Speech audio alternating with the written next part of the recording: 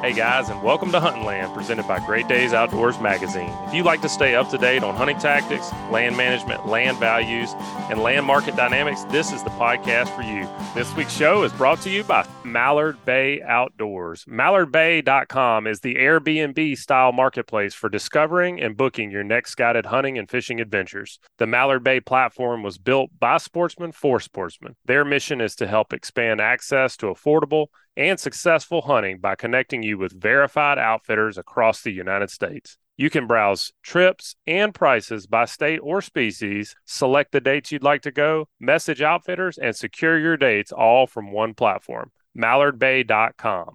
Not sure where you want to go yet? Reach out on Instagram or Facebook, and they can help you find your dream hunt. And also brought to you by Dixie Supply and Baker Metalworks. Dixie Supply and Baker Metalworks are proud to be your metal roofing headquarters for over 40 years. Save time and money by buying from the most reliable manufacturer on the Gulf Coast. If you buy it today, you pick it up today. They offer 20 Sherwin-Williams colors to choose from and a 40-year warranty. Baker Metal and Dixie Supply, two names, same great service. With the addition of their new store in Cantonment, Florida, they now have 8 locations to serve you. Dixie Supply and Baker Metalworks, your metal roofing headquarters. I'm your host, Joe Baia, here today with my co-host, Butch Theory. And today, Butch, we are going to be doing a little box stand planning for this season.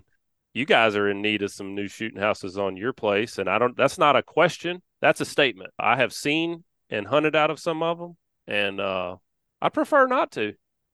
There's a couple of them there that I'll probably just sit on the ground the next time I get put over in the gar hole, I think. Yeah, man, I assume that's probably a little bit of just kind of getting older, but man, I am more and more, I would rather just not sit there if it's a crappy blind.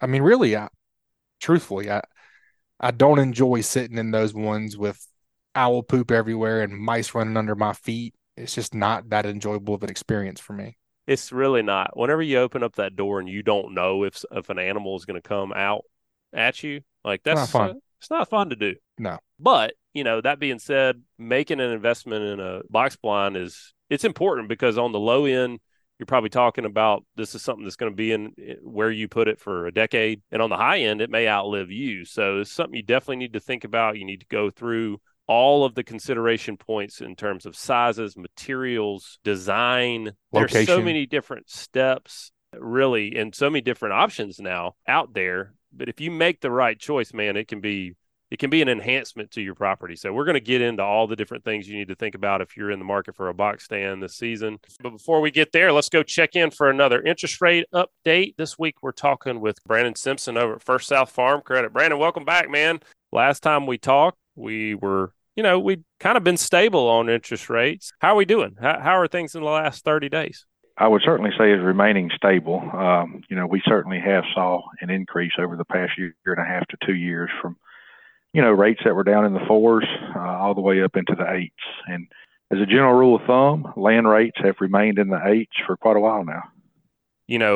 Is there anything influencing that? Like, are you seeing anything in the news, hearing anything through the grapevine that might point to interest rates going up or down or staying kind of stable throughout the end of the year? What we're kind of projecting and looking forward to into 2024 is for rates to hopefully level out and possibly by the end of 24 go down some.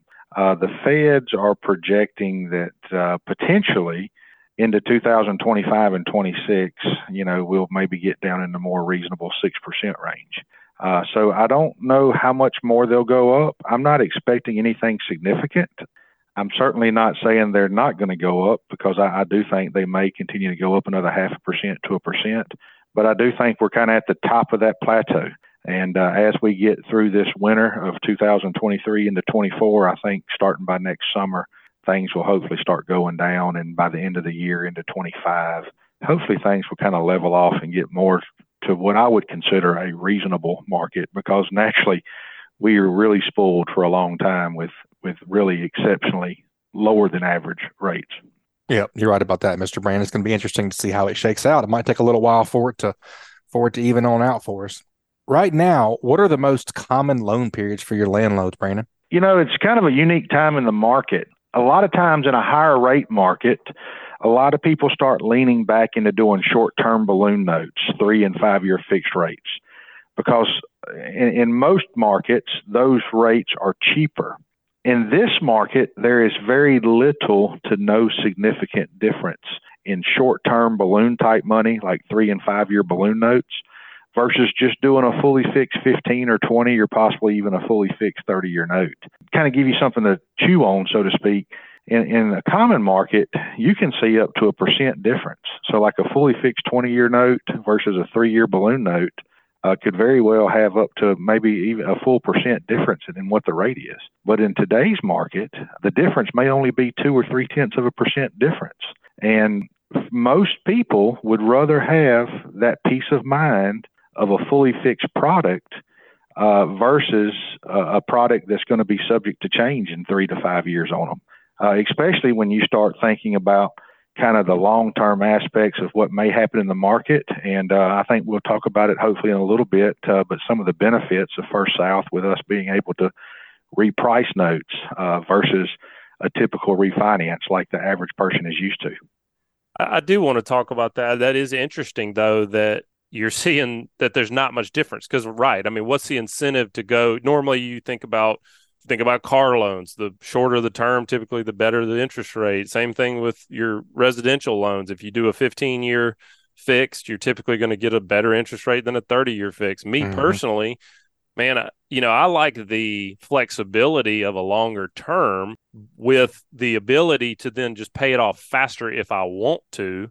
You never know what kind of curveballs life's going to throw at you. But, one of the things that's interesting about land, about your home, about anything that you would finance, but specifically your land, land and your home, is that if you do decide you want to pay down that note faster, you can. And then you've always got the option to do like a line of credit too, to keep access to those funds should, in the case of land, the neighboring property comes up for sale and you want to then access those funds. Or, something comes up, you want to build a cabin, you need a new tractor. I mean, there's lots of things. So you guys, when you do a loan on a property, in a conventional manner, a purchase a loan, can someone pay more down and then still obtain a line of credit if they need access to that capital, just, for whatever reason that might pop up? Yes, they certainly can. One of the things, though, that can kind of be misconstrued with a lot of situations is the use of funds. Due to the Frank Dodd Act that passed many, many years ago, there's certainly more scrutiny on the use of funds. What are the funds being used for? Because that typically controls the loan purpose. So are there lines of credit that we offer in situations where somebody has equity in property? Yes, we do that every day, all day. But the use of the funds is vitally important because, again, what you're using those funds for drives the loan purpose. So the purpose of the funds drives the loan purpose. And of course, lending institutions are having to address that as far as regulators are concerned. What are funds being used for? So, we offer lines of credit and, people using that to be able to buy equipment, to be able to buy adjoining landowners' property as property comes up for sale around them, to be able to build cabins, put up fences, put up ponds, make improvements to properties. Those are very common products that landowners take advantage of. You're talking about the interest rate being in the 8s. I just closed on a new home. Residential rate was almost 7%. And, you kind of look at that and you say, a lot of people say, well, land loans they're more expensive. The interest rates are higher. But really, when you take into the account the patronage that you guys do, it can really lower that interest rate, effectively lower that interest rate. So for people that are unacquainted with your patronage refund, explain how that works and typically about how much that lowers your cost of borrowing. So one of the unique things about First South and the Farm Credit System, as you mentioned here, is we are owned by our membership.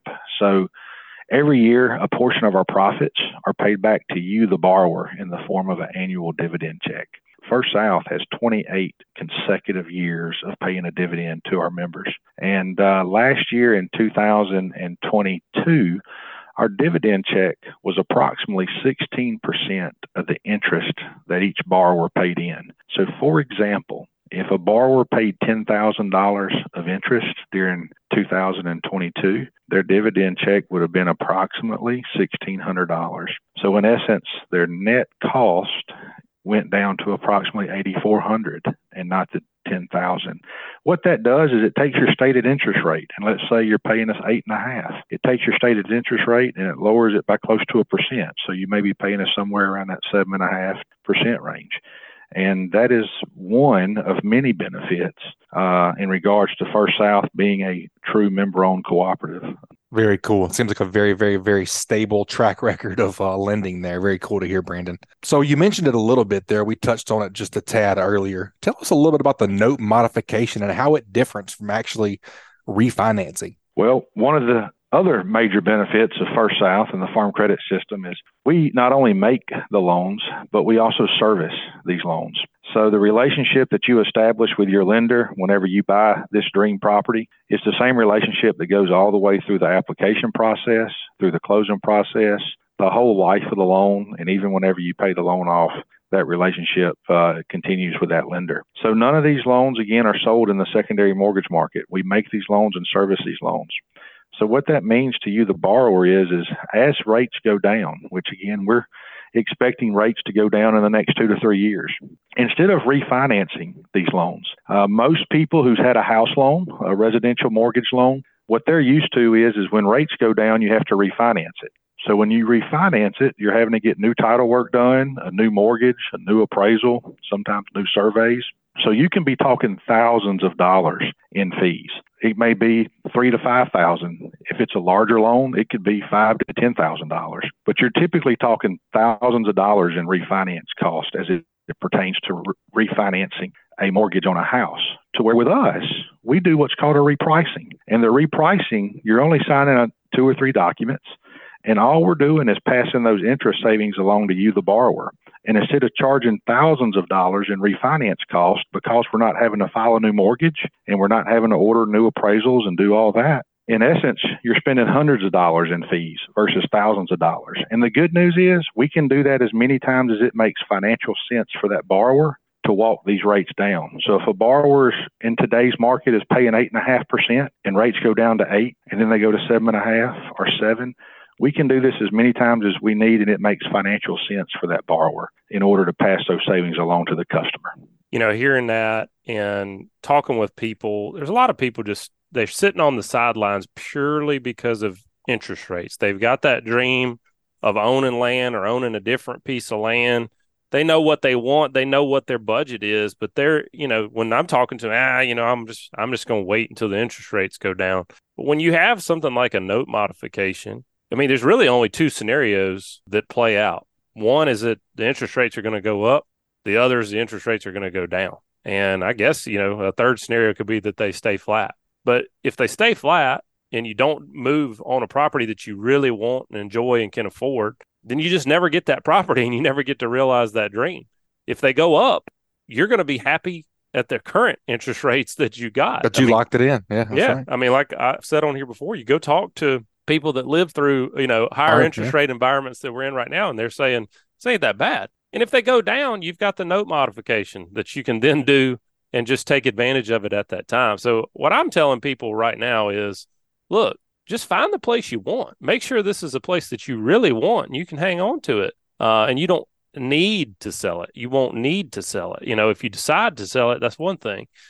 But you don't need to sell it. And don't miss out on a great opportunity for a piece of property that you really want just because of interest rates, because those things change. Brandon, thanks for the interest rate update, man, and thanks for explaining a little bit more about the products out there. And if folks are thinking about buying land, thinking about doing some land improvements, and they need a way to finance it, they want to get in touch with you or get in touch with somebody at their local First South Farm Credit, how can they do that? Yeah, Joe, I appreciate your time today. One of the things I'd like to mention to you, one thing we've not seen about this market that's pretty unique is land prices falling.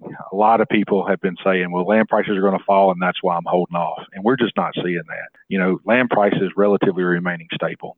And I agree with you 100%, Joe, in regards to, if it's the property you want, let's go ahead and acquire the property. Yeah, rates are higher today than they were 2 years ago. However, with us not offering any prepayment penalties, you can make additional principal payments whenever.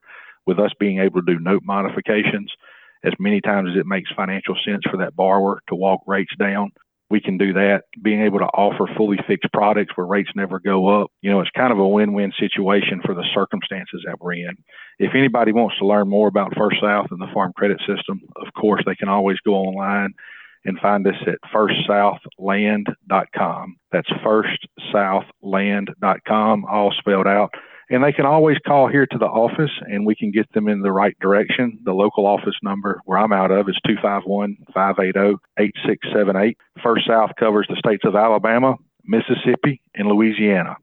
So if anybody's in those three states, you can always go online again to firstsouthland.com and find the office closest to you. Brandon, thanks so much for joining us. We're going to take a quick break, and when we come back, we are talking with Cody Borgfeld with Texas Hunter Products. This segment was brought to you by Bucks Island Marine. Bucks Island is a family-owned and operated business since 1948. They have new pontoon boats, bass boats, bow riders, and aluminum boats for sale. They love trade-ins for boats and motors, and they can rig your boat or ship your new motor anywhere in the United States. They provide boat service on all kinds of boats, even if they weren't purchased from Bucks. They have factory-trained and certified technicians, so visit them at 4500 Highway 77 in Southside, Alabama, or give them a call at 256-442-2588. And welcome back. We're going to get into all the different things you need to think about if you're in the market for a box stand this season. To help us do that this week, we are talking with Cody Borgfeld with Texas Hunter Products. Cody, welcome to Hunting Land, man. Good to have you here. Everybody's getting ready for deer season. Butch and I have been sweating ourselves to death, getting food plots ready. And that time. I know a lot of people this time of year, they're climbing up in those shooting houses and cleaning out wasp nests and running from flying squirrels and owl's nests, dealing with problems that have happened throughout the year. So I'm sure a lot of people right now are thinking about new box blinds. And that's what we're here to talk about today. We want to dig into kind of all the different options that are out there. The innovations in box blinds it's come a long way in my lifetime, but I feel like just in the last decade or so, there's just so many more options out there on the market. So first off, tell us a little bit about Texas Hunter Products, and you guys have been manufacturing box blinds for quite some time. Yeah, so Texas Hunter, next year will be a 70th year. Texas Hunter's been around since 1954. We have a full line of outdoor products, anywhere from feeder kits for guys to build their own feeders to full line of, just self-contained feeders, like our trophy feeders, a 300-pound, 650-pound. We do directional feeders, protein feeders, road feeders, directional fish feeders is real big for us. And then, like we're talking about today, is our hunting blinds. So we do have a wide variety of hunting blinds, anywhere from 4x4, 4x8 to larger 5x6 and 5x7 blinds. I know that's probably the first kind of question I always have. Back growing up, we were always out there kind of scabbing together whatever free materials we could find to pull a hunting blind together. And you never really knew how big to build them. I know I can remember sitting in a hunting blind as a kid with my brother and one adult, three of us wedged in there like sardines, and little bitty shooting houses at that time. And I kind of look at that now with my wife likes to hunt. I've got two young boys who aren't quite hunting age yet, but they're probably going to be big like me and want to hunt. And I kind of always wonder, like, what is the sizing? How does that translate into the amount of people they're going to be able to comfortably sit in one? So what's y'all's rule of thumb with, you've got, like you said, 4x4, 5x6, 5x7, 4x8. Sure. For as far as how many people can actually hunt out of those different size blinds. Yeah. So it seems like everything's evolved and gotten bigger. I think we started with a 4x4. Those blinds were made in the beginning with plywood, steel and, aluminum window tracks. And over time, just the materials have evolved. We've gone to longer lasting materials. Size wise, the rule of thumb, 4x4, you can fit two people in there. I always tell people, it just depends on how much you like each other. So 4x4 is more of a 1-man, 2-man kind of blind. Going up to the 4x8, that's easily comfortably 2 people, comfortably 3 people. You can even get 4 in there if you wanted to. 5x6 and 5x7, those are all meant for a hunter with a guide and an extra person. 2 to 4 people, honestly. 3 people fit very comfortably in either of those blinds.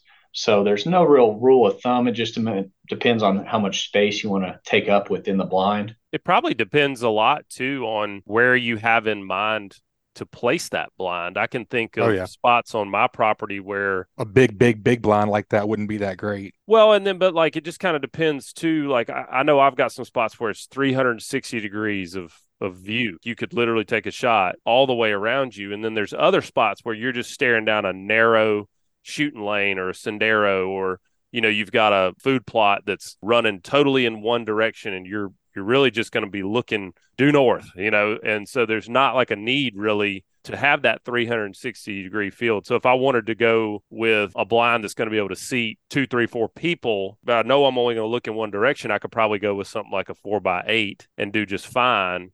Whereas if I'm sitting in one of these spots where it's Got shooting lanes on several different sides or something like that. so Cody, thinking about size, you've got these 4x8s, and you did a good job of explaining how many people can fit in the 4x8 and the 5x7 and so on and so forth. But like some of your blinds are rectangular, some of them are more of a kind of an octagonal shape. Like, is that designed based on your field of view, or is that more about comfort for the folks inside? How would you choose a shape?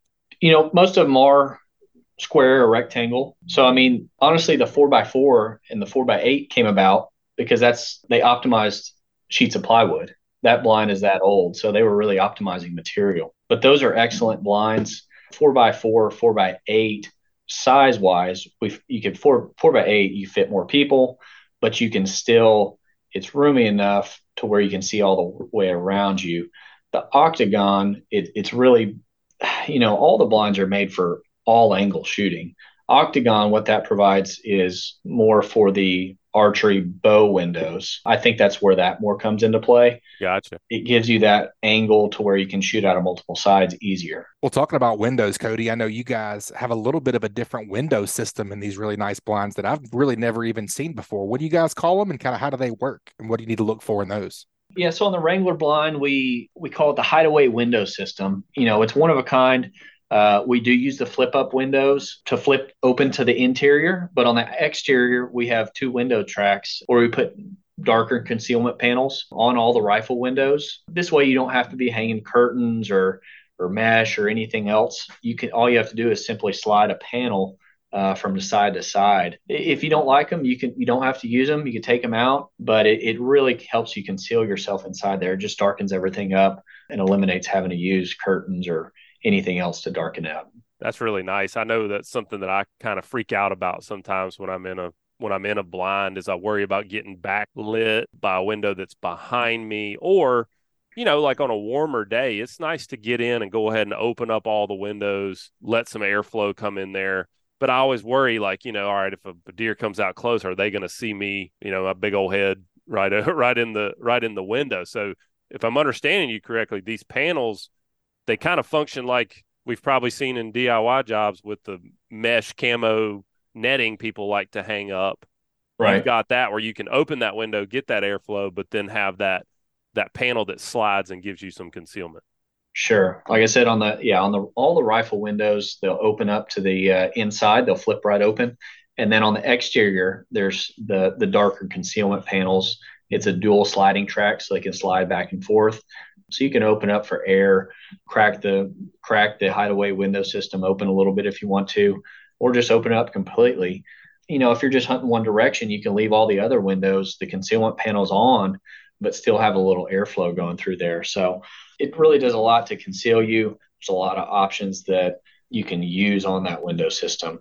Cody, speaking of sizing, one of the issues I've run into in hunting out of a really big blind is that it can be hard to get a good rest with your rifle. Like when you're in a little 4x4 blind that's kind of just as big as you, usually you can get one arm out of one window and kind of rest your gun on the other window, and you got a nice, steady, stable rest. But when you're in these bigger blinds, a lot of times there's no real way to get your arm on another wall or out of another window to get stable. What can people look for? How do y'all deal with that problem where when you've got a bigger blind, still being able to get a good steady gun rest? So, on our 5x7 on the Wrangler blind, that one comes with one of our shelves. And on that shelf, we offer the swivel. There's a few neat items on there as far as not just being a cup holder, a shelf for binoculars and stuff like that.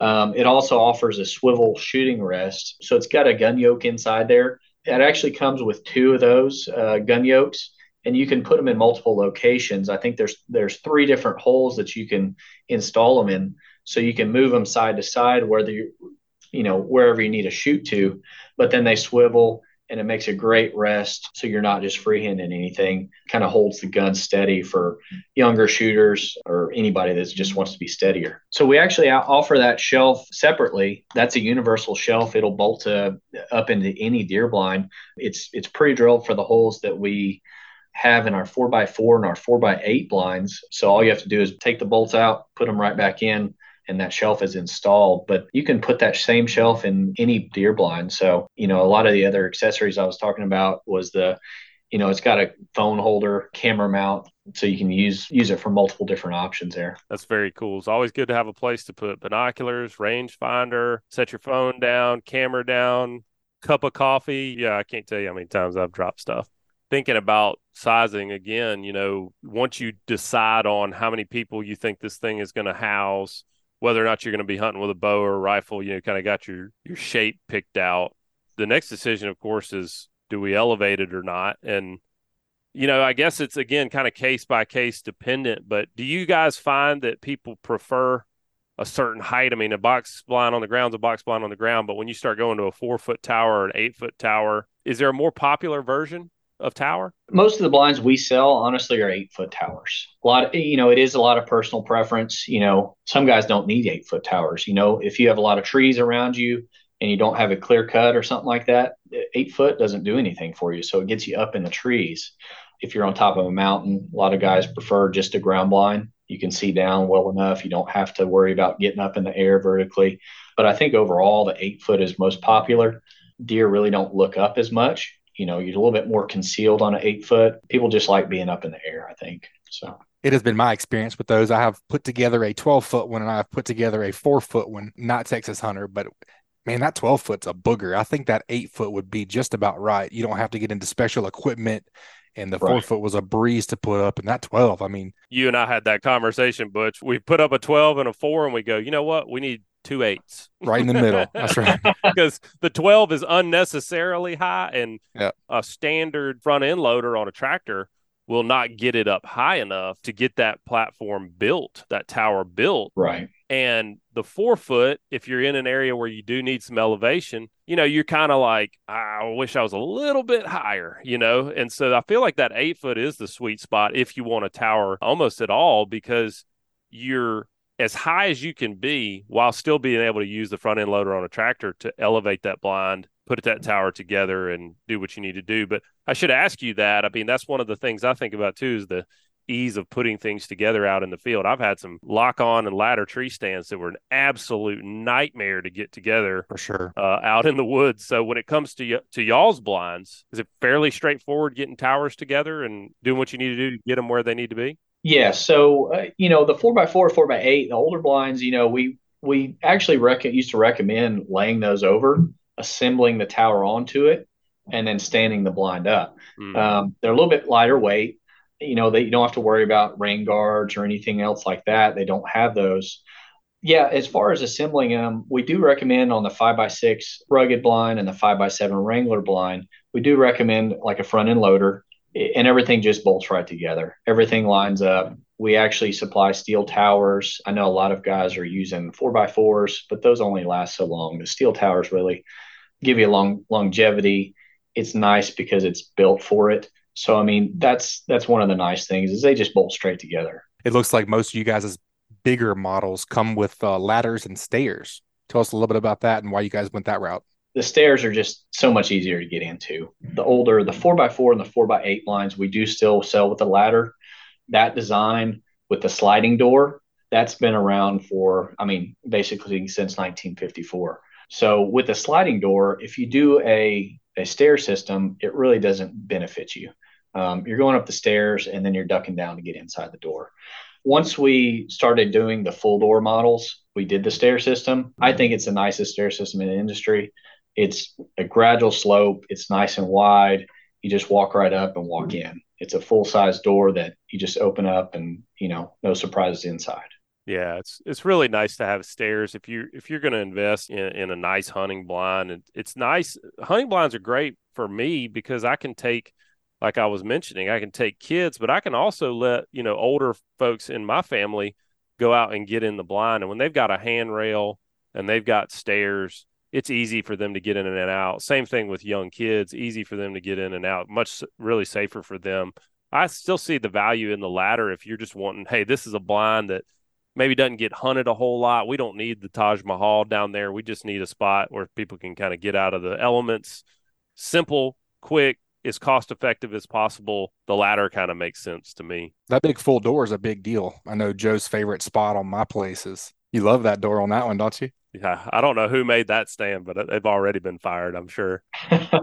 It's about a what, 2x2 hole on the top I of this don't big know. tower. Yeah, I'm 6'5", so when Joe has to go through a half door, he gets with a backpack on his back, he gets a Right. little cranky. Yeah, that stand is terrible. Yeah, it is. No, there's definitely a use for all the blinds that we make. A lot of guys still like the ladders. Like you said, it cuts cost out. It's more economical. The 4-footers, very easy to get into. You set your stuff right inside there, and then you could go up it. 8-footer, it's a little bit more. You're kind of hanging on a ladder, and then you have to put your equipment inside to get in the blind. But yeah, the stairs make everything just so much nicer. Like you said, hunters are getting older and they're wanting to take kids. So, that's everybody's goal, is to make everything more user friendly. Just everybody, you can extend the life of someone hunting. Guys want to continue hunting, and sometimes if they don't have the right equipment, they can't. So Definitely agree with that. Too, you're making it's going to be a significant investment of time at a minimum. Even if you're building your own hunting blind, you're going to have a lot of time invested in building it, setting it up, and keeping it maintained. You want that blind to be a place you could send just about anybody so that you can get the most use out of it. Sure. So trying to have it be as user friendly as possible is important. But I'll tell you, one of the things I look forward to every year, going to the camp, spraying wasp nests, cleaning out owl poop, and Oh yeah, that's definitely my favorite activity of the year. everything else that's accumulated in a box blind throughout the year. No, that's been one of the most awesome things about the innovations that have come out with different hunting blinds is how sealed up they are. It's a very, very, very big deal. That used to be a whole weekend, on our deer lease.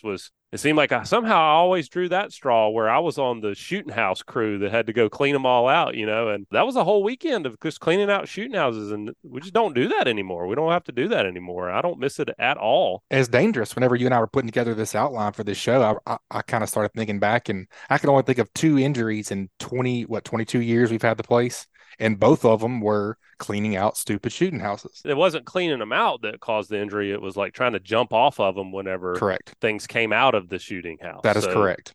So thinking about that, Cody, when it comes to like doors, windows, seals, right. I'm sure most box blind manufacturers are taking that into account. They're trying to create a box blind that is going to be sealed up from the elements. But I'm always thinking like, hey, might be something that's on my property for 10, 15, 20, 25, 30 years. You could probably tell us stories about how long box blinds really do last, but how can you be sure, if you're looking at the various ones on the market, that the seals that you're seeing are going to hold up and stand the test of time? So yes, the doors and the windows are such a big deal. Everybody's come a long way from, homemade blinds to the sliding tracks to making more sealed blinds. We use a flip up window. For one, it's quiet. 2, it's very easy to clean. You're always going to have dust or something on the outside of your blind, so it's easy to clean. But they have a nice felt strip seal to them, to where they seal up completely. You don't have to worry about insects, wasps, varmints crawling in your blind, anything like that. And then the doors, you don't have to worry about the doors blowing open, anything like that. It's a nice lockable door, full size door, just like you'll find on just say a RV. So the windows and the door are such a big deal, just to keep everything clean inside there. Now you can go out, you really don't have to do any cleanup. You just walk right up and you're good to go. Give it a good spot check, make sure there's, everything's tidy for the season, and you're good to go. How long are are blinds lasting? I mean, I know some of y'all's blinds are fairly new, so you don't really know necessarily how long, but I mean, you've been making them since the 50s. I mean, how long should you expect to, get out of a box blind, assuming a tree doesn't fall on it? I mean, the materials we're making out of now, the starboard material on the 4x4 and 4x8, unless you burn it or grind it, I mean, it's going to last forever. So, same with the rotomolded. It's a high density polyethylene. So it's going to last basically forever. The Wrangler blind, that's an aluminum blind. So that's another material that's, when we sell a blind, we don't expect to see them come back unless they're buying another one.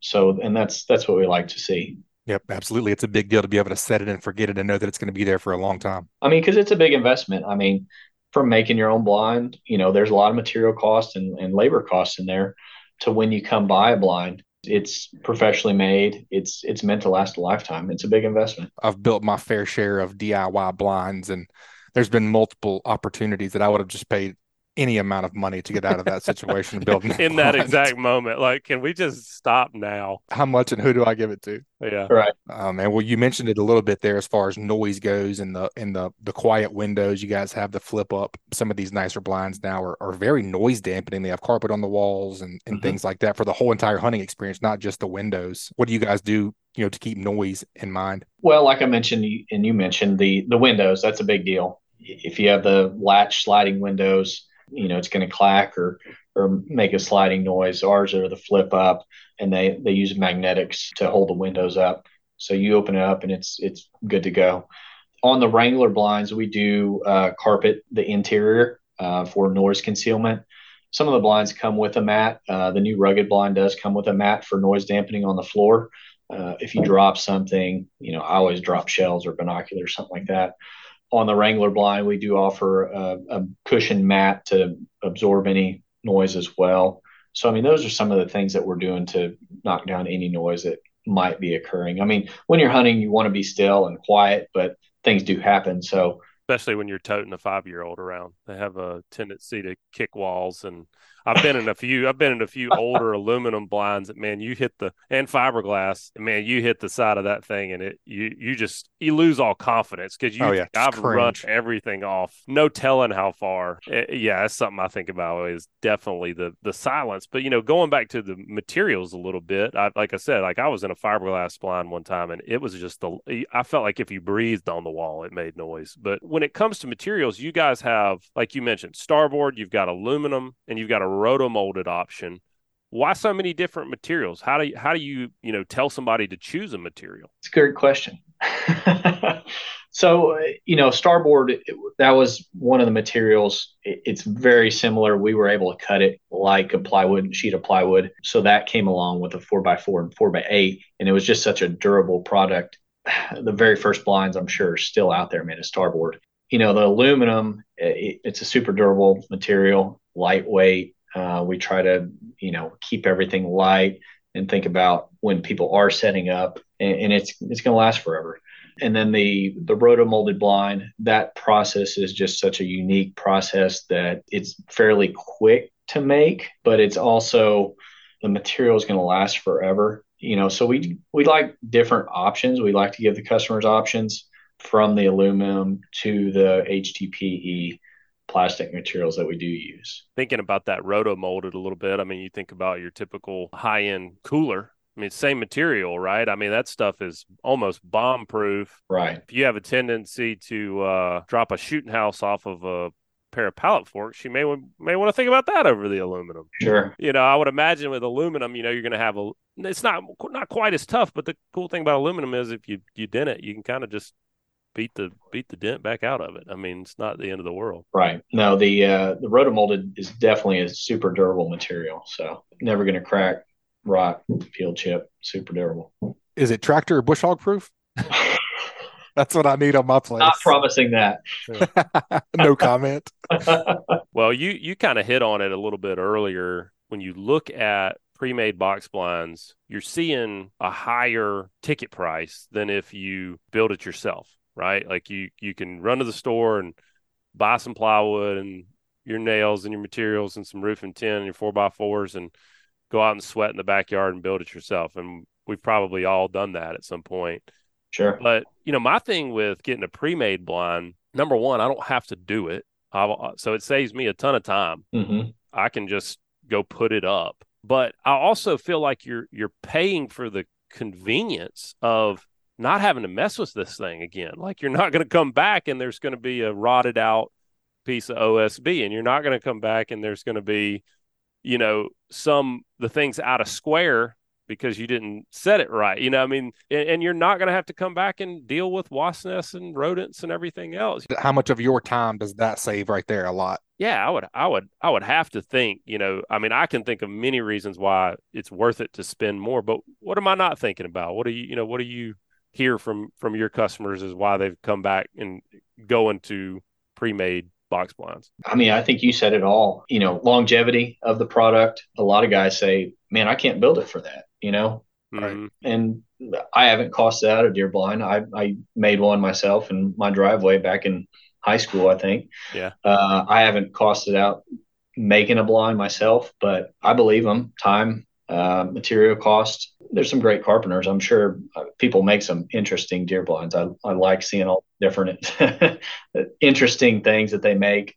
But it's right there. It's a convenience factor of picking it up, getting it shipped directly to you, and it's right there. All you have to do is set it up. And also just the sheer enjoyment factor. I like nature. I like being in nature, but I don't really like sitting on a mouse nest with little mice running around my feet. I don't love that. So just the whole experience is way better in these nicer blinds. It just is. Right. Whether that sounds bougie or not, it just is. Well, and I can tell you this, from an economics perspective, I sell land, and whenever we look at a piece of property to sell, if I'm driving around and I'm looking at this property and we're thinking about putting a value on it, if I'm looking at DIY wooden shooting houses that are obviously homemade, we don't put any value on those structures. But if I go buy a blind that's like a Texas Hunter blind, you can absolutely believe that we're going to put the value of those blinds into the purchase price of that property. That gets factored in just the same way. If they had built a barn, that's going to get factored in.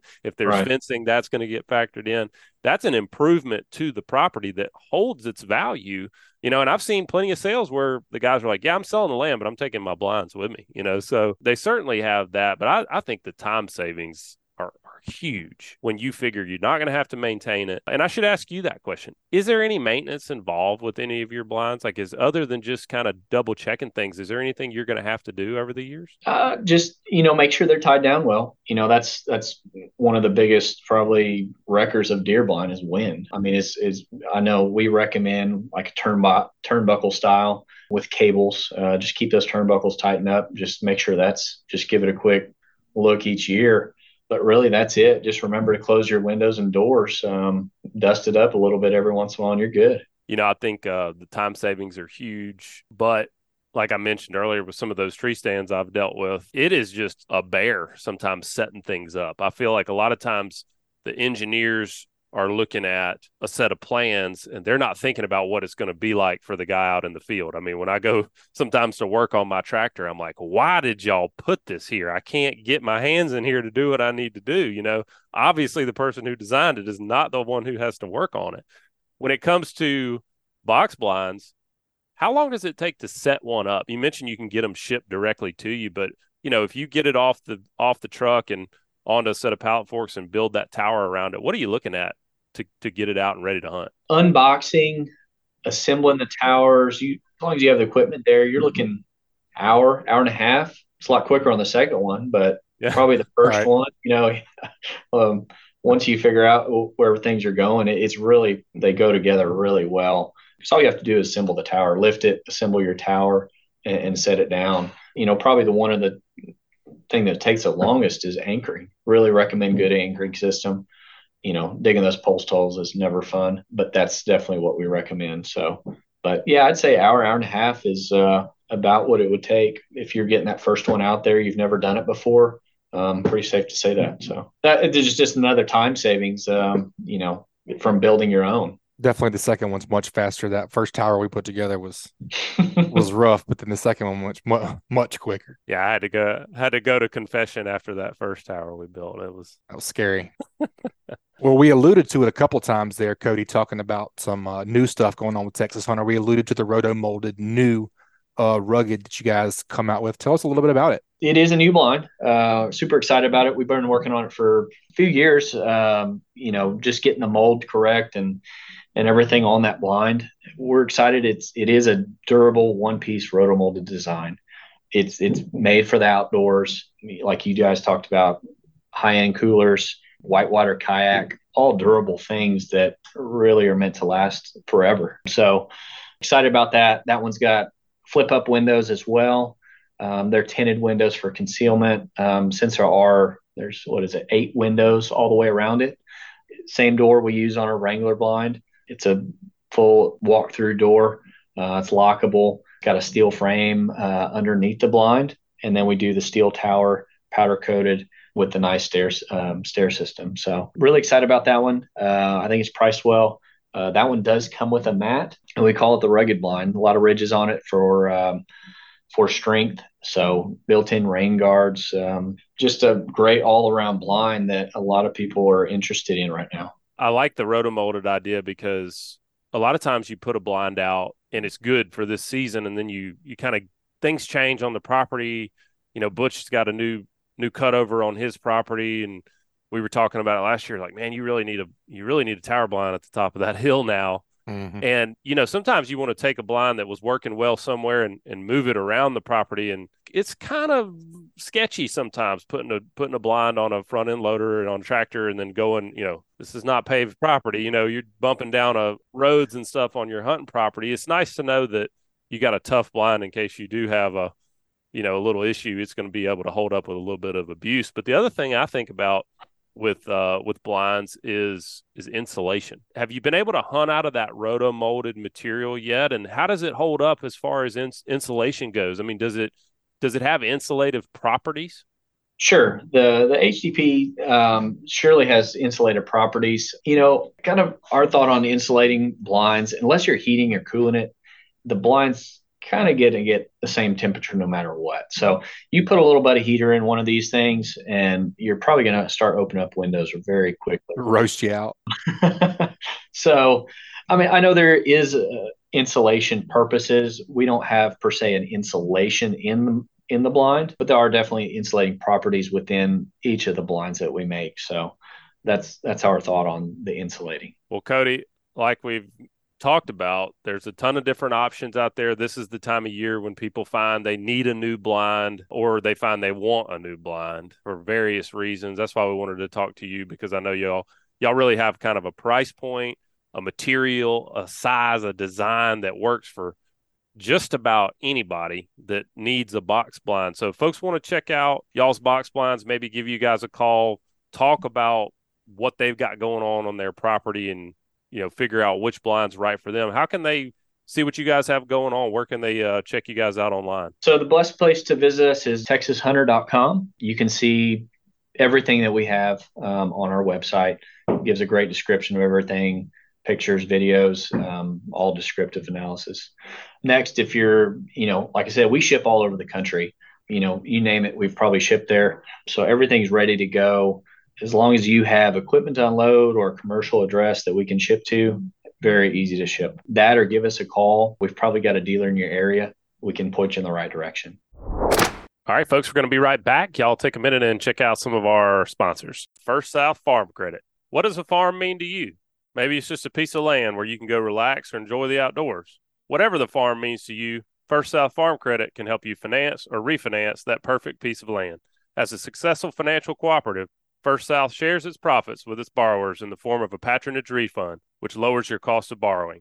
To find out how First South can help you, visit their website at firstsouthland.com or call them at 800-955-1722. They are an equal housing lender.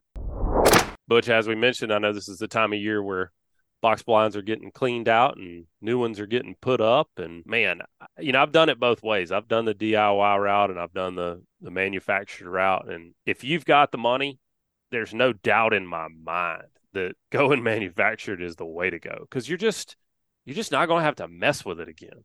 I mean, you just put it up, get it where you want it. And I mean, I look at my place. I'm never planning on selling my place. I want to have something there that I can enjoy for the entire time that I have it.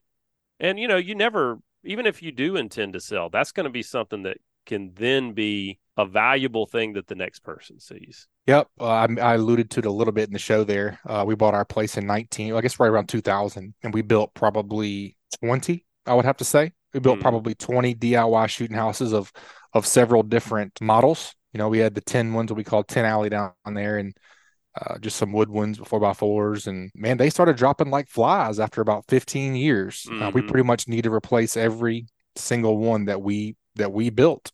And you either got to build one or buy it. There's really not many other options. So I would assume that these nice blinds will be there forever. I mean, as long as you don't burn it or blow it over, it's going to be there for 40 or 50 years. Or hit it with a tractor. Right, which happens. And they also get burned up every now and then. You might have to burn a shooting house every once in a while. It just happens. Every now and then. It's a little hot in those burns. At least at the theory camp, maybe. That's right. Well, that's going to wrap it up for us this week. Appreciate you joining us. We want to make it easy for you to listen. So here's a handy option for you. To get the podcast emailed to you each week, just text the word hunting to 773-770-4377. Again, just text the word hunting to 773-770-4377.